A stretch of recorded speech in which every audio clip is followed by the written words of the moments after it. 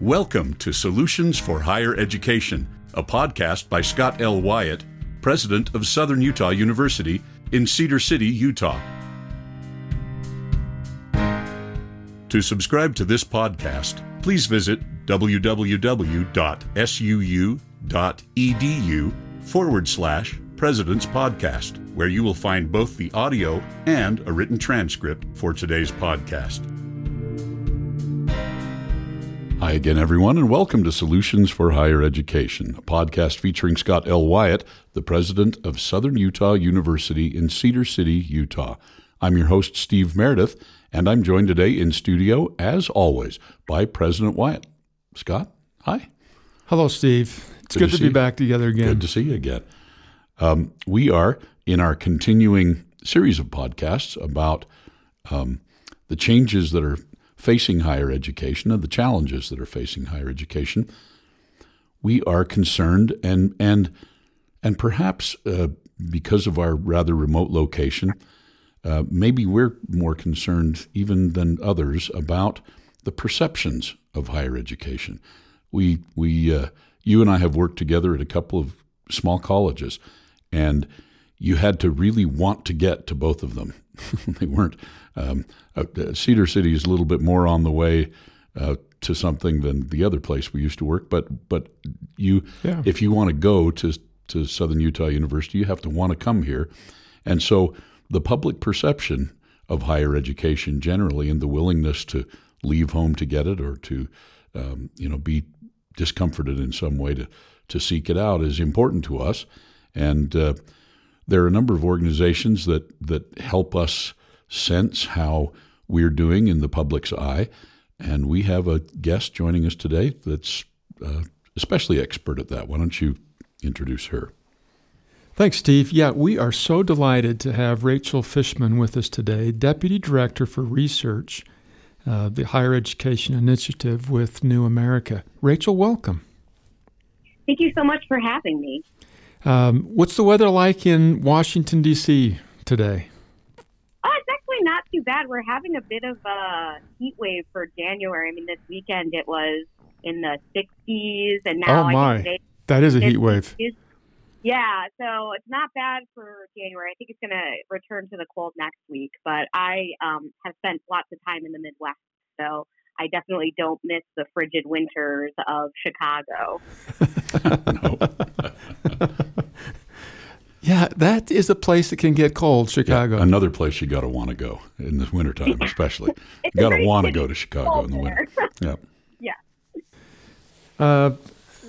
Well, speaking of places where you want to go, Southern Utah University, we are really a residential school. Most people move here to study, and you just don't roll out of bed and then walk across the street and register. You have to make a decision to move, to come here. So some of the perceptions and things about higher education generally are particularly interesting to us.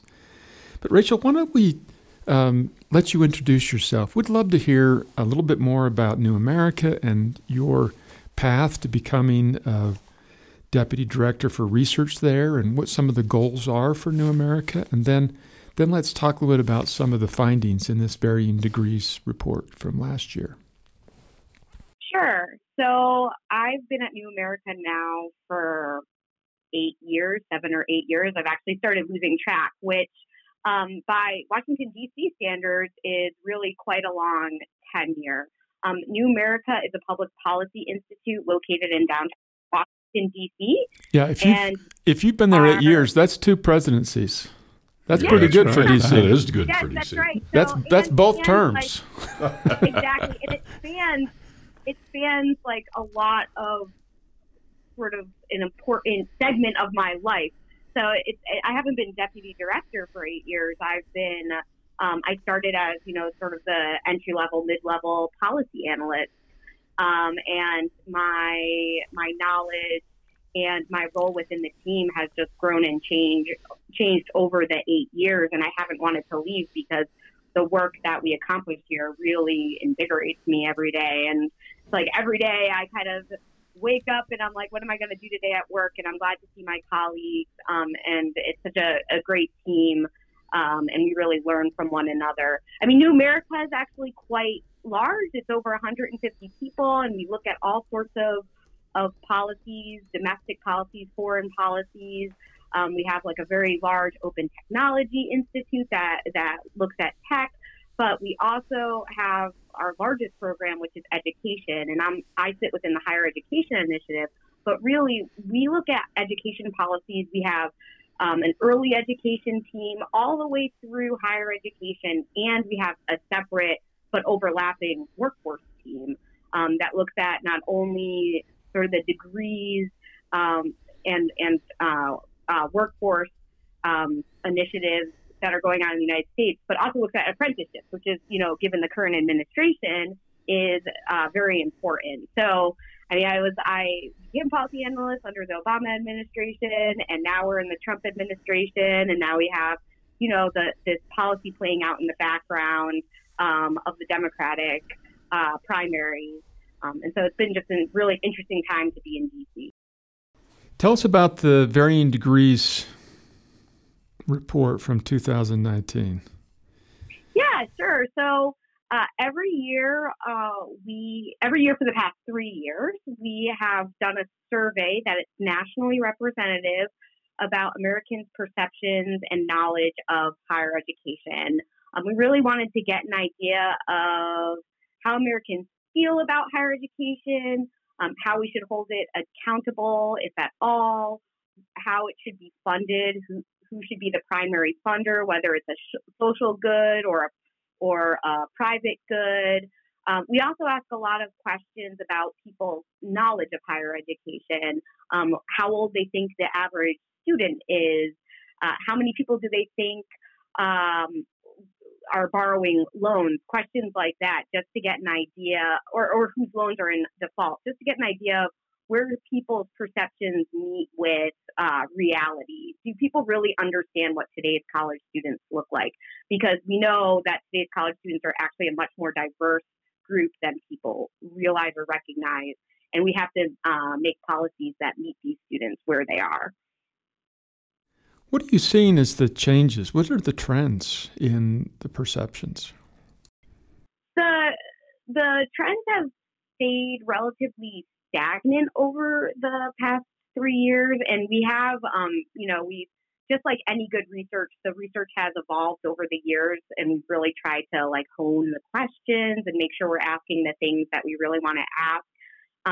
But in general, there is a sense that higher education is just not fine the way it is. There's a lot of concerns about affordability and access.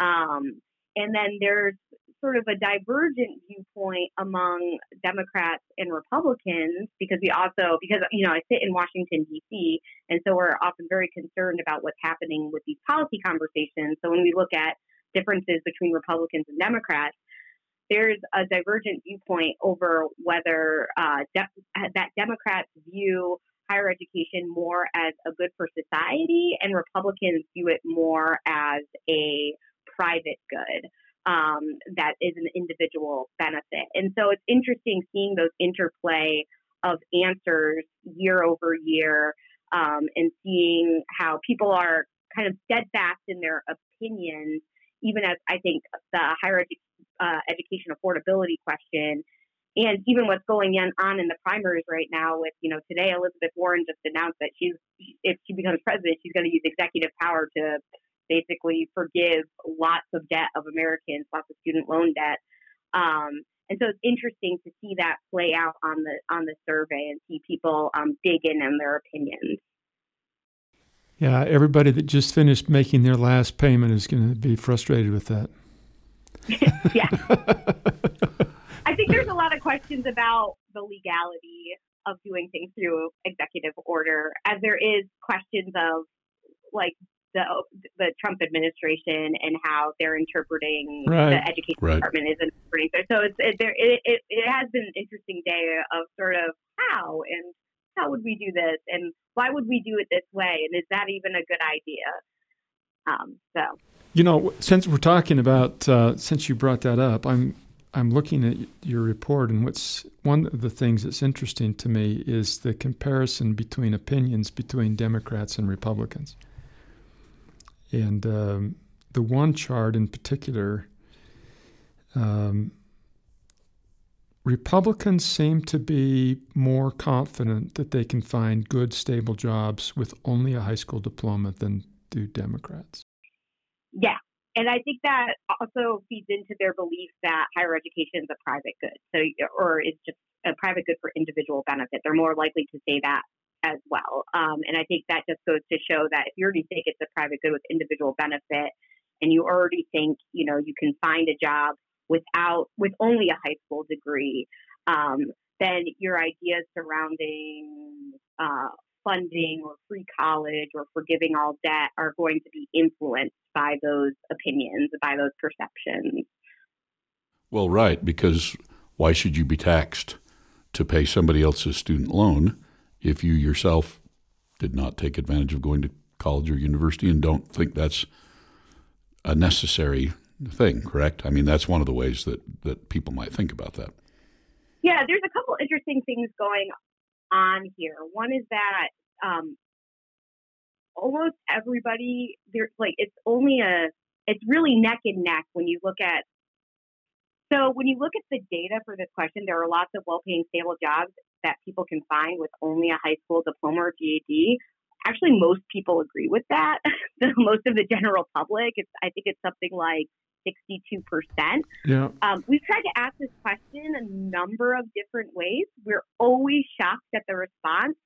I think the year before this, the way we asked the question is basically it was something like there are lots of well-paying, stable jobs that people can find if you don't have a college degree or something like that.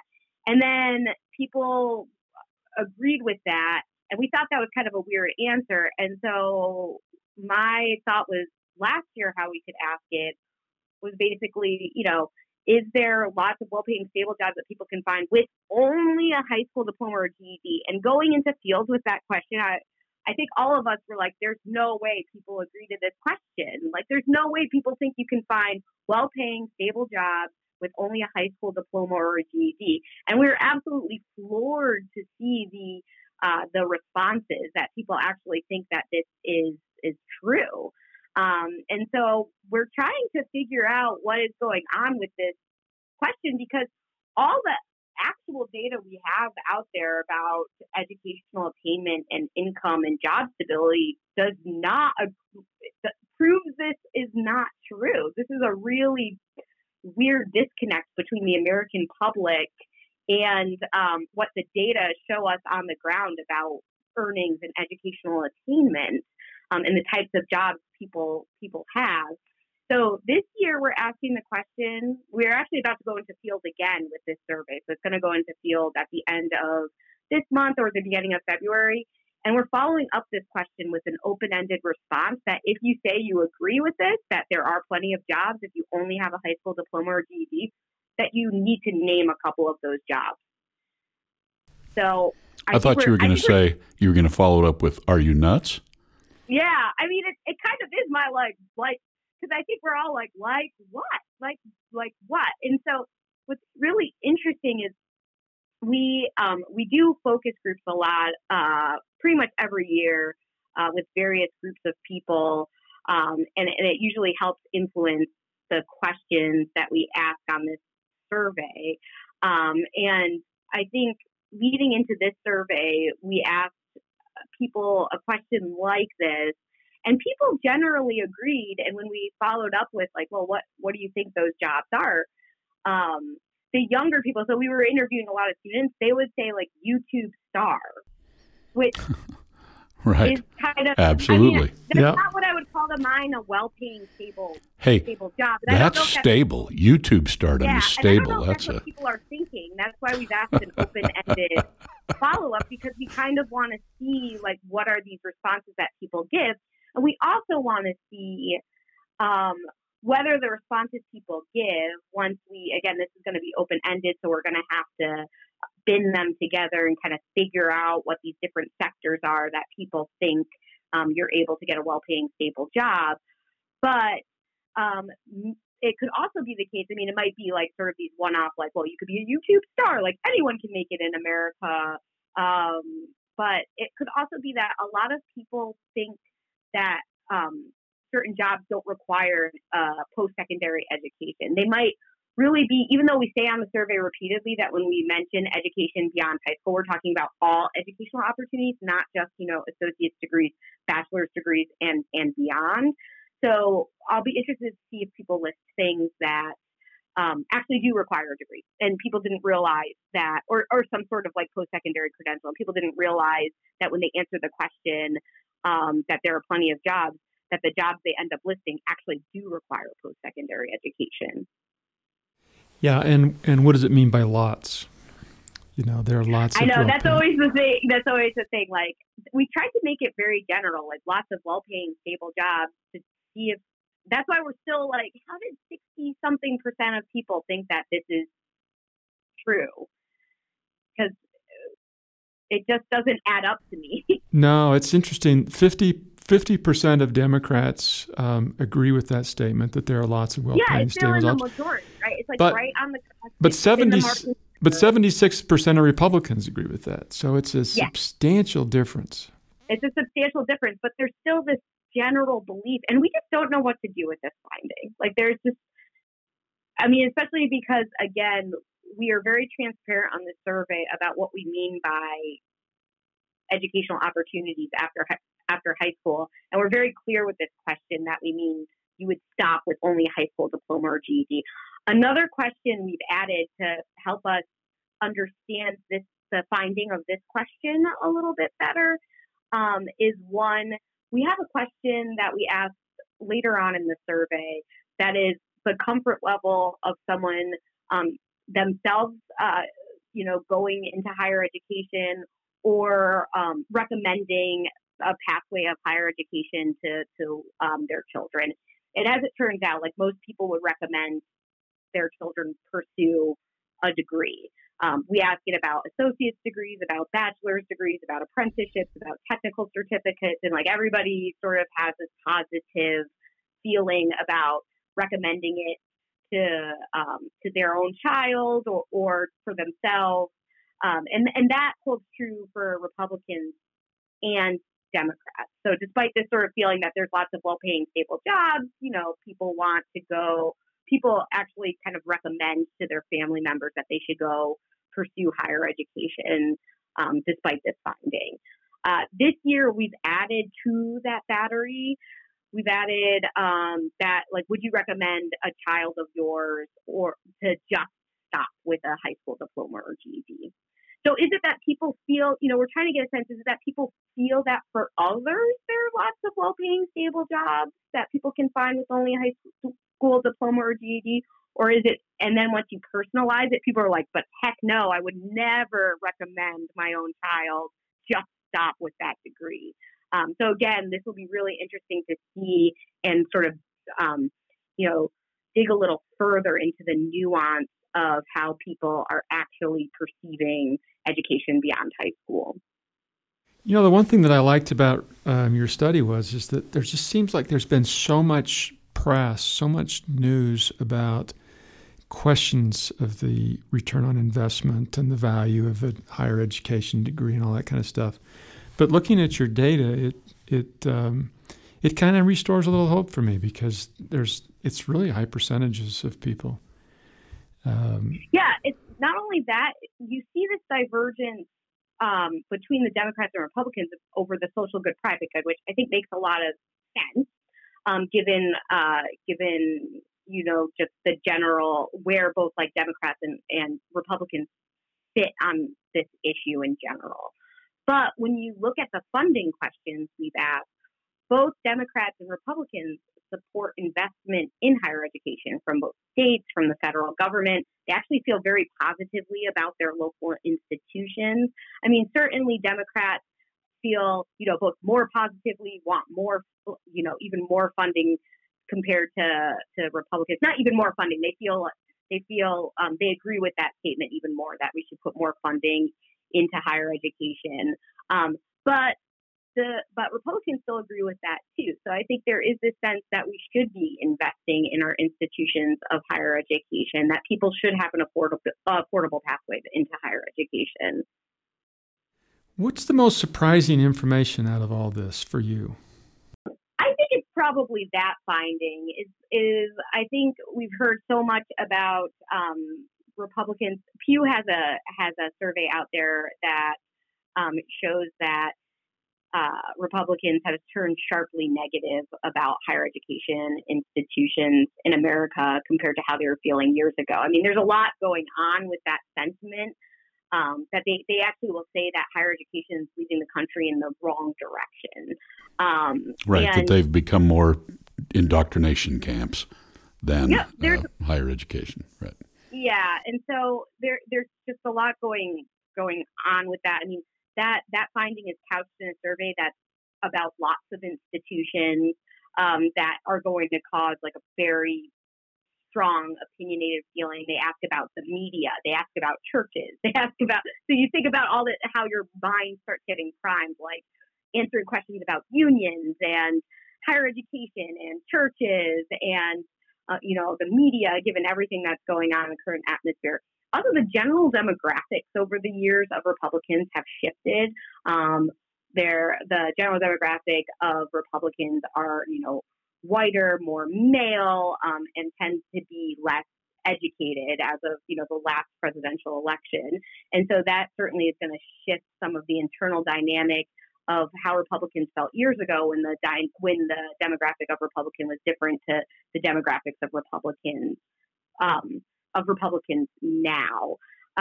But it also depends on the way you ask the question. So we asked whether people felt positive about a higher education, agree or disagree. And people, for the most part, regardless of party identification, agreed with that statement. Whereas Pew asked it, do you feel positive or do you feel negative? So the person would have to input positive or negative. So next year, we're actually asking it both ways to see how it kind of changes people's answers. Like if you have to agree with a positive statement, are you more likely to just agree with a positive statement? Or if you have to insert positive, negative, does that dramatically change, how people of different parties, or we're talking a lot about party demographics here, but there are a lot of other demographics we looked at. Does it change fundamentally some of the other demographics we've looked at? Here's another interesting question. Higher education in America is fine how it is. That's this question that you've got in your survey is sobering for us, and it reminds us that we need to be vigilant about keeping up to date or whatever it is. But higher education in America is fine how it is, and what this survey shows is that only 27% agree with that. Yeah, it's about a third. 1/3, 33%. In previous years, it was about 1 in 4. So it's hard to say with the margin of error whether or not people are feeling more positive from like 1 in 4 in 2017 and 2018 to 1 in 3, but still overwhelmingly people think it's not fine the way it is. We do ask a follow-up question to this that's open-ended. That's sort of like, well, why do you feel that way? And people, so the overwhelming response is cost and affordability, which I think makes a lot of sense, especially given everything that we've, basically seen in the news for the past 4 or 5 years, where there's a constant,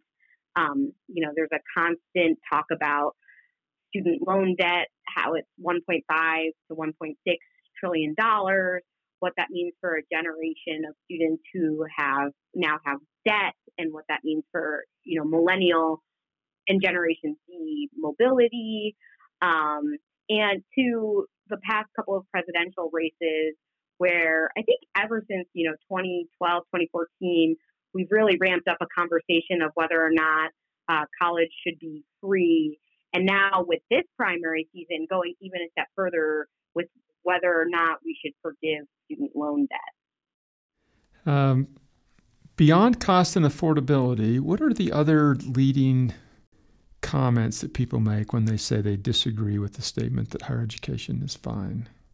It is overwhelmingly cost and affordability, because I think those issues are just at the forefront, but you'll hear other things like, again, this is an open-ended response, so it's kind of like people can say multiple things. So almost everybody sort of touches on affordability and cost. I think there's a sense from some that higher education isn't teaching what you actually like need to know in the workforce. And then there's a little bit of that that sentiment that students are being like indoctrinated, but that is like that falls, I have to say, like way down when you aggregate the answers up. It's mostly cost and affordability issues. So what you're saying is most people feel good about higher education. They just feel like we're too expensive. Yeah, for the most part, I think that's right. I also think that people don't have a recognition of where higher education is sort of falling short, or how different today's students look from what they perceive students to look like, and why we need policies that could help those students. Yeah, so I live in southern Utah, which means that I drive a truck. Right. And I would say I'm fine with my truck, but I do have a little bit of an issue with access and affordability for my truck because it's kind of expensive. Yep. Yeah. Quality has a cost, and that's one of those challenges we absolutely need in higher education circles. We need to find ways to drive the cost down. But I think that the public needs to understand that quality is expensive. Of course, for us in Utah, we're like the second least expensive tuition of any state in the country. So it's more affordable here than it is in a lot of places. Tuition at SUU for a year is less than $7,000. Yeah, I mean, I think what we're missing and what's really hard to ask about are questions about return on investment. We're trying to get savvier with, how much do you think a student should borrow? We have started asking as of last year a question that's who should pay what share at different income levels, especially, again, as we've started talking more and more in the policy space about should things be free? Like, how can we be more equitable with access and affordability within higher education? So we asked a question for low income, middle income, and high income. Of course, we define that because everybody thinks they fall somewhere within middle income. So we're very explicit in how we're defining low, middle, and high income. And we asked, who should pay what share, who should pay the most out of all the actors, and who should pay the least for each of those income categories, which I found to be very fascinating. A lot of people thought the lowest income individuals shouldn't really pay much for higher education. And I think that makes a lot of sense, that the government should pick up the tab for people who have low and middle income. Especially for Democrats, they believe that middle income people, that the government should really do more to pick up the tab for low and middle income. For Republicans, it was more that the government should pick up the tab for lower income individuals and less about middle income individuals. But then once you get into high income earners, which I think we define as those with family incomes over 135,000, that the student and the student's family should pick up more of the share in a combination of earnings, savings, and loans. So there's this general sense of benefits should be targeted towards students at different income levels. I was interested in one of the fun things about this report is that you have all this data based on Democrat, Republican, Independent. It's interesting that and we live in a very red state, Utah. But it's interesting that Republicans are more satisfied with higher education than Democrats. Is that because of the cost, that Republicans are okay with it being more expensive? I mean, it's hard to say exactly why they're more okay with that. I mean, I think everybody's generally not okay with higher education the way it is. But I think a lot of this goes into how Republicans are feeling about it being more of an individual good, where Yeah. it's like, well, up to the individual to purchase that good, buyer beware, whether or not they need a degree. It's the individual choice and what they choose to go into higher education for. Well, that's on them. And so I think that's probably feeding into that sentiment, but it's hard to know exactly. It's hard to know. Yes. Yeah. There's another one of your questions. Which of the following is least important for colleges and universities to do? So this is like golf. The bigger the score, the less important it is. Which of the following is the least important for colleges? And 53% of those you surveyed promote engaged citizenry. And then the second least important is assist students with personal and intellectual growth.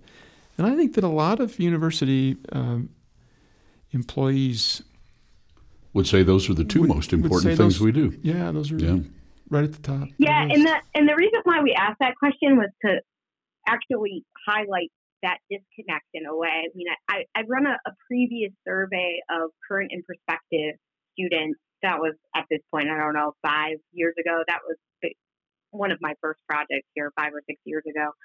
And the findings there show overwhelmingly the reason why students are entering higher education is because they want a good career and a good, like a well-paying job. And that doesn't mean they want to make $1 million. I mean, it's wonderful if you can, make $1 million, but they want that stability. They want a career, and they want to feel invested in their career, and they want to have that payoff. So I think that is tantamount for both parents and students. Again, we see this in all the focus groups we run too. We've done parent focus groups, and this is what they want for their children. It's jobs, jobs, jobs. But we find this disconnect when we're talking with, I would say, traditional four-year institutions, the more like residential research universities, that they don't want to consider themselves workforce programs. Basically, they want to consider themselves, educating somebody to be a global citizen. And there's more to pursuing higher education than just that.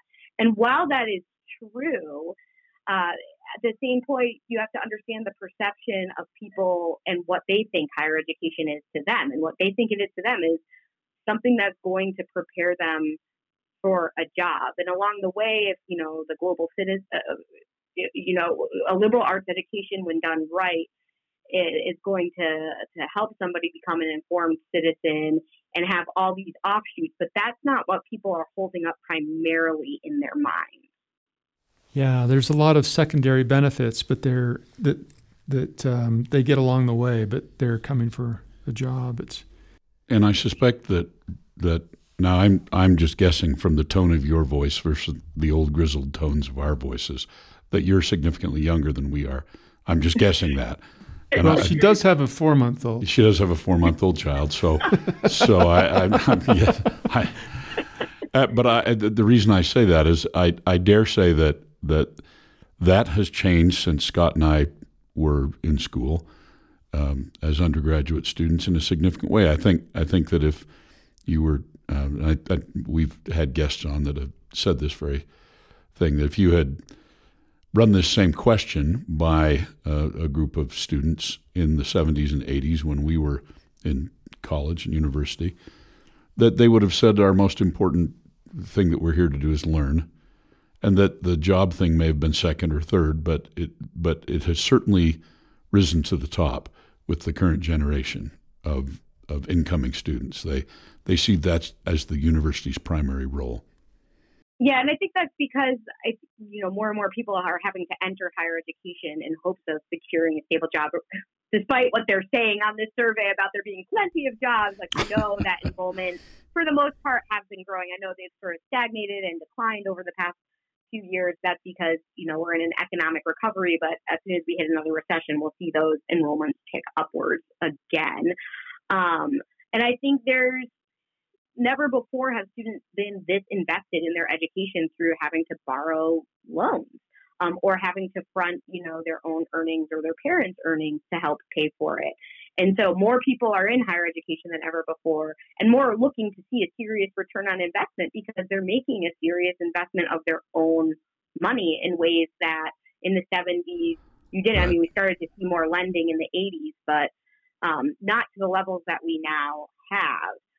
So I think a lot of that is feeding into it, and I think higher education should have these lofty pursuits of, making people having an informed citizenry.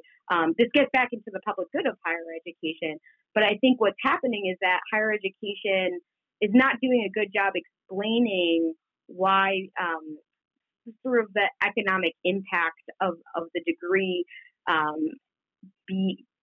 why liberal arts, why you would take in a 4-year degree, why you would have both depth of a major and breadth of all the other requirements that you have to do. I think, students in our focus groups are always like, why do I have to take, women's studies 101? And it's like, because that's going to give you so much, it's going to open your world to being able to think critically on your feet and connect things in different ways that you might not understand now. But instead, they're just like, why do I have to do all these arbitrary requirements? I could be in and out of school much more quickly, and I wouldn't have to go into as much debt. Just today, the Center for Education and Workforce published a report showing that actually the economic returns to a liberal arts degree are quite high.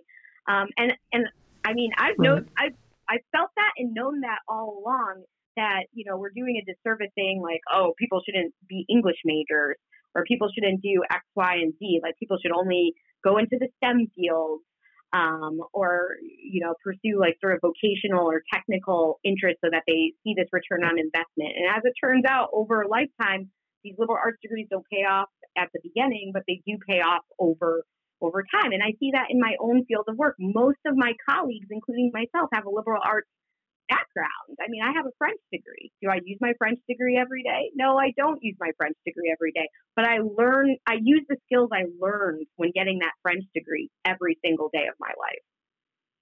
Yeah, I have 2 undergraduate majors, but one of them was philosophy, the other one economics. So my leading major was philosophy, and I'm a philosopher every day. I think, I read, I write, I engage people in interesting conversations. And those are the skills employers are always looking for, right? Yeah. When they say we have this gap of knowledge, and when you press on employers what that gap is, they say that we can't find employees that can critically think, that can write, that can do all these things that a liberal arts education, again, when done right, when high quality, is going to equip students with. So, Rachel, I think this is one of the disconnects in thinking. We certainly see it as something that freshmen struggle with a bit, and I think the public generally, but we should stop thinking about majors and thinking about careers or goals, because, for example, if you want to be an accountant, you've got a path. You probably have to have an accounting degree. But if you want to be a researcher at a think tank, you've got a whole variety of degrees that you can take. Yeah, you can't major in research or at think tank. There is no undergraduate major for university president either. Right, no. Exactly. So you say, this is what I want to do. Okay, that's the career I want. These are the options for majors, and then you pursue your major to get your career. Instead of, a lot of people say, I want to major in whatever, history, but I don't know what I want to do with that. Yeah. And then when they graduate, they don't know what they're going to do, because they don't know what they didn't know what they wanted to do when they started, and they still don't know what they do when they finish. But if they know what they want to do, then it's a great preparatory degree.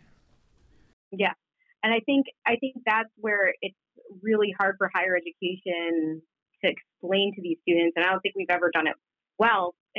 And previous generations we haven't had to, because it wasn't as much of a personal investment as it's become. But why these degrees are so valuable, why a liberal arts degree is actually valuable. It is really funny, because I've been on a lot of different panel discussions here in DC, and every once in a while the panel discussions will come up, and somebody will inevitably say or ask, maybe we should prioritize how we, focus investments to be only give students a subsidy that are enrolled in certain programs. And I just think that's, losing the forest for the trees, So it's I sit on the panel and I usually ask after somebody asks something like that or says something like that, I say, well, what do you have your degree in? Right. What's your undergraduate degree in? Who in this room, who in this room has a degree that's basically from like the social sciences or liberal arts? Even if you went to I went to the University of Wisconsin, which is a huge research university.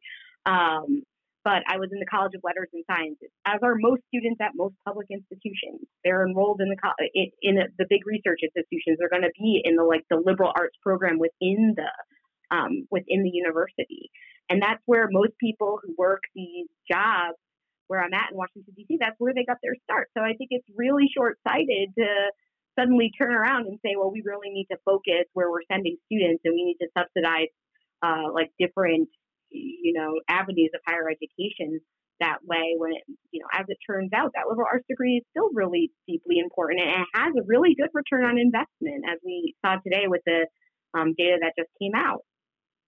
I've often thought that one of the ways we could stop that disconnect a little bit would be to engage students from the very beginning in talking about what it is that they want to do for a career, not necessarily pushing them into obviously, as you suggested, if somebody's going to be a CPA, then they're going to take accounting, and that's a pretty easy thing. But if people come in, as many freshmen do, and literally have no idea what they want to do, and in many cases even why they're there, they haven't discovered their why, then oftentimes I think taking some sort of an assessment, a career or interest, or one of those types of tests that are given can help focus people's thinking. I think, President, we're actually considering having a battery of those things for our incoming freshmen, aren't we? To get them thinking about where it is that they want to end up. So if they say college president, or if they say researcher at think tank, or if they say washed up unemployed musician, which is what I am, then they know how to get there, or at least that they can see that there are a number of pathways in the cases of, because my undergrad is in music, Scott's is in philosophy, yours is in French, and none of those things would have been considered necessarily as direct. In fact, I dare say our path, the longer that you live your life, the more circuitous your path becomes. And so it's actually a great idea to know what you'd like to end up doing, and seeing that there are a number of ways to get there, I think. Is that fair? I think it's also important to, I think too, careers when you enter college, and I had a lot of exposure to different careers growing up, just because I lived on the East Coast. I grew up in an upper middle class family, and so I've actually taken a class in grad school about how at different ages the number of careers, children, adolescents, as you kind of go through high school and into college, career exposure. And even though I was sort of in that category that probably had exposure to more different types of careers than others because of the educational attainment of my parents, and the income level and where I grew up, I still, my eyes were opened when I went to college and university to discover there are all these jobs I never knew anything about. And then even further, I remember watching The West Wing when I was in college, and them talking about think tanks. And I remember thinking to myself, think tank, that's a cool job. I don't know what that is, but that seems to me that would be kind of a cool job. And little did I know, a few years later, I would actually end up working in a think tank. But I mean, I had no real idea of what that was, what that actually looked like. It just kind of seemed like a cool job I heard mentioned on television. And it wasn't until I started even going to grad school, or I took a couple years in the workforce in between undergrad and grad school. I mean, that's when I was exposed to a lot of different jobs and careers. And I think sometimes it's hard when students enter higher education because they think they have a firm idea of I want to do X, but they don't even know all the different career paths that are open to them. So I think an assessment would be great, but also just assessing what things do they really love to do or really interested in, and mapping out, well, what careers could that possibly link to? Because in today's job market, like, there are so many different types of jobs. Yeah, we have a great concern for our rural students in that very same thing. You suggested you'd benefited from your upbringing. If you grew up in a really small, remote town, it's hard to know what jobs are available. There are only a handful in your town. Exactly. Well, and if you're in a town, if you grew up in a small rural place, many of those young people are torn between if I leave and get a degree, then I can't live close to my family. Right. So that's right.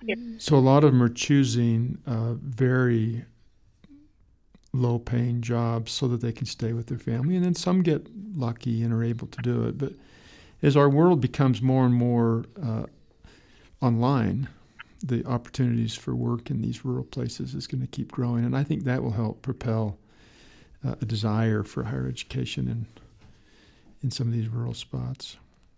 I'm fascinated by, we've talked a few times about personal benefit, public good, those kinds of things. I'm looking at one of the questions in your survey: who should be more responsible for funding higher education? And it's comparing silent generation baby boomers all the way up to Generation Z. Was that question asked, do you know, Rachel, was the question asked the government because it is good for society, or students because they personally benefit? Is that the way the question was asked? Let me tell you why I'm asking that question. So the way it looks on the chart, that may be the way the question was asked. But I'm thinking of my mother, who would, if she was alive, was a member of the silent generation. She could pay all of her tuition costs with the equivalent of a part-time minimum wage job. And so for the silent generation, it wasn't that difficult for someone to pay their own expenses.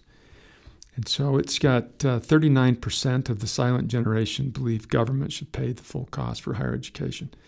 And then as you go to baby boomers, it's 55%, and Generation X, 70%, to Generation Z at 82%. And I'm wondering if it's all philosophy, personal, private good, good for society, or if it's related to how much the cost of education has grown for each of these generations.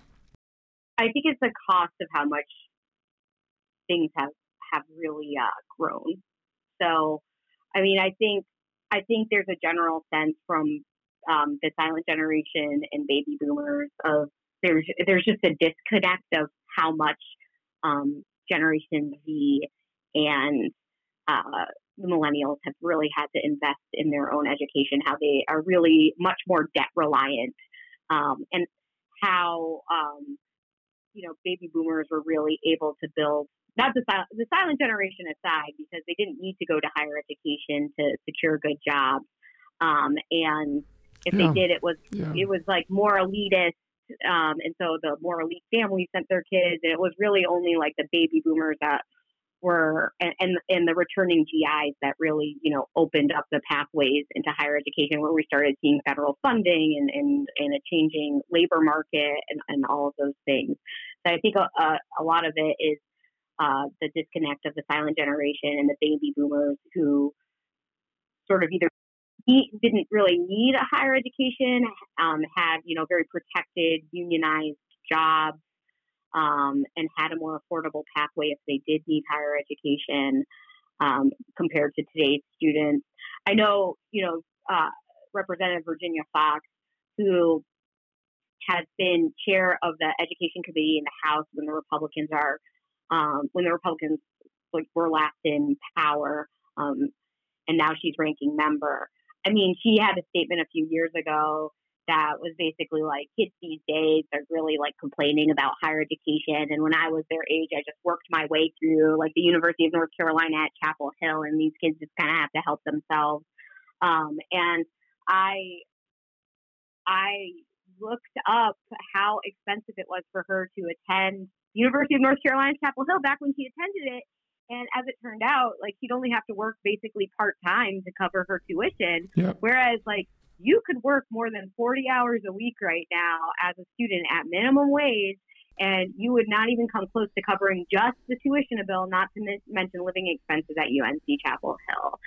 So I think that's where, you know, some of that disconnect is coming from, of like, well, I mean, you can just work your way through, and it's just not true anymore, because there's a couple things going on. The cost has gone up and wages have stagnating. So the purchasing power of a wage hasn't changed, and a lot of our aid hasn't kept pace with the growing need.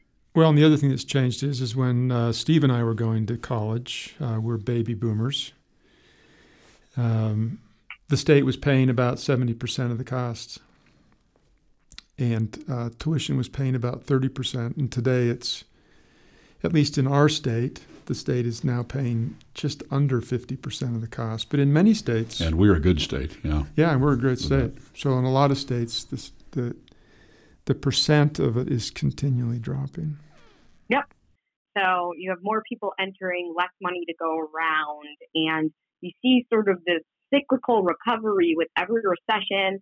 The state loses some investment and then it increases, but it just never comes back to the previous level. So then another recession hits, and it just takes more money away from the system, and all of that money never usually returns. So we just don't see that return in the way that we used to. And there's just a lot of people in the system and not enough money to go around, and state budgets are fairly, restrictive in what they can spend for. The federal government can keep throwing money into the system. We don't have to balance our budget, but a lot of states have to balance budgets, and a lot of states now have laws that really prevent any revenue gathering from their taxpayers. So it's like their hands are really tied of where they can send, where they're obligated to send money. They have to balance budgets, and there's almost no way to grow revenue in some of these states. Yeah. One of the most striking differences is, and we've talked about this a bunch of times, but in thinking about who's supposed to pay for the funding, who's funding higher education, Democrats, 80% of Democrats answered your survey that government should pay the cost, whereas Republicans, it's only 37%. Which the other part of that that's interesting to me is that independents are at 70%.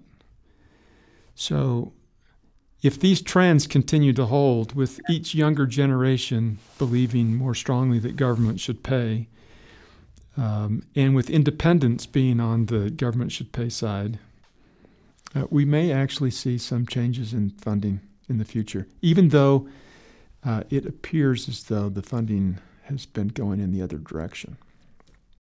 Yeah, I mean, I think this goes back to the talk at the federal level of like, I don't think we're going to see state funding ever return to the levels where it once was. The only way that'll happen is if there is this federal state partnership investment, and that's what a lot of the Democratic candidates are calling for. And I think there's this general sense of something needs to change with higher education on both sides of the aisle to make it more affordable, make it more accessible.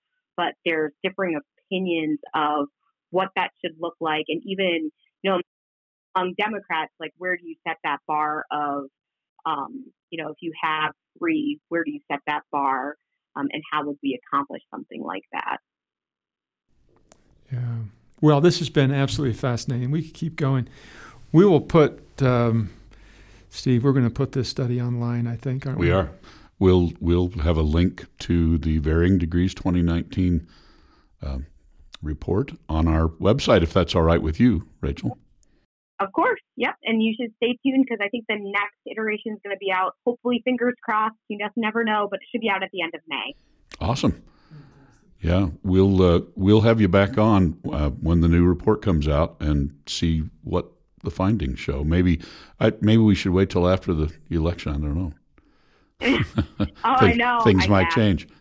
Yeah, I know. I hope we continue to get funding to do this because it will be interesting to see what happens with the election, with that always, happening in the background. But to be honest, it just feels like we're always in election mode here in D.C. because we kind of are at this point. Yeah, that's right. Yeah, that was the way it was designed, actually, that the House of Representatives would be always running. Exactly. So we can't really complain too much because that's the way they wanted it to be. Yep. But maybe it's gone a little further than we'd hope. Anyway, thank you so very much. It's been a delight to visit with you. And this kind of data is so interesting to think about and talk about. It was fun to read it, but it's more fun to talk to you about it. So thanks. Yeah, it was great being on. I love talking to you guys about this. You've been listening to Solutions for Higher Education, a podcast featuring Scott L. Wyatt, the president of Southern Utah University in Cedar City, Utah. We've had as our guest today Rachel Fishman. She's the Deputy Director for Research of the Higher Education Initiative at New America, a think tank in Washington, D.C., and she's joined us from her office there by phone. And we thank Rachel for phoning in, and we thank you, our dedicated listeners, for following us. We'll be back with another podcast soon. Thanks for listening. Bye-bye.